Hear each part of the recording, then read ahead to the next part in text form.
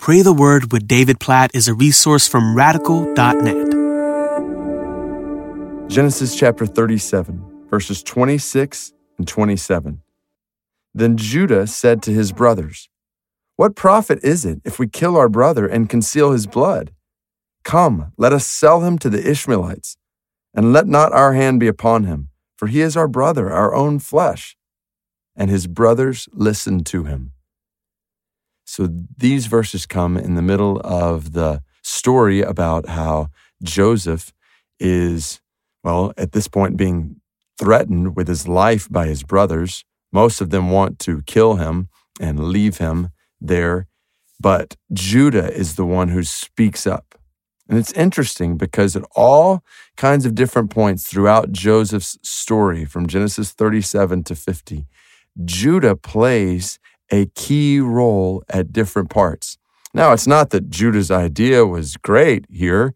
Yes, he kept his brother from dying, but he was proposing selling his brother into slavery. That's obviously sin. It's wrong. It was evil. So that's a given. But it's interesting how in the details of Joseph's story, we see Judah actually playing a key part in Joseph staying alive and the ultimate resolution of Joseph's story in Genesis 50, which we won't dive into now. But it's important for us to realize at this point that the details of the story are not accidental. Nothing in the Bible is accidental. Because as we continue to read through the story of Joseph, when we get to the blessing of Jacob's sons, it's Judah who is going to receive a promise through Jacob from God that through his line will come a king. It's the promise that ultimately leads to King David and ultimately leads in the New Testament to King Jesus, who is from the line of Judah. He is called the Lion of Judah based on promises we're going to see later in the book of Genesis. And so this is where it's helpful as we read through the Bible and we just pay attention to details and realize, none of this is accidental. All of this is pointing to a bigger story. So every story in Scripture is ultimately pointing to a bigger story, the story of how God, in his mercy, sends his son, Jesus, through the kingly line of David to bring salvation to you and me. So always see the Bible in the context of that bigger story. And for that matter, always see your life in the context of that bigger story. It is hugely important to realize as you read through the Bible, that these stories are all about ultimately one story, and your story is ultimately about one story. The story of your life is intended to point people to the story of God's love in Jesus.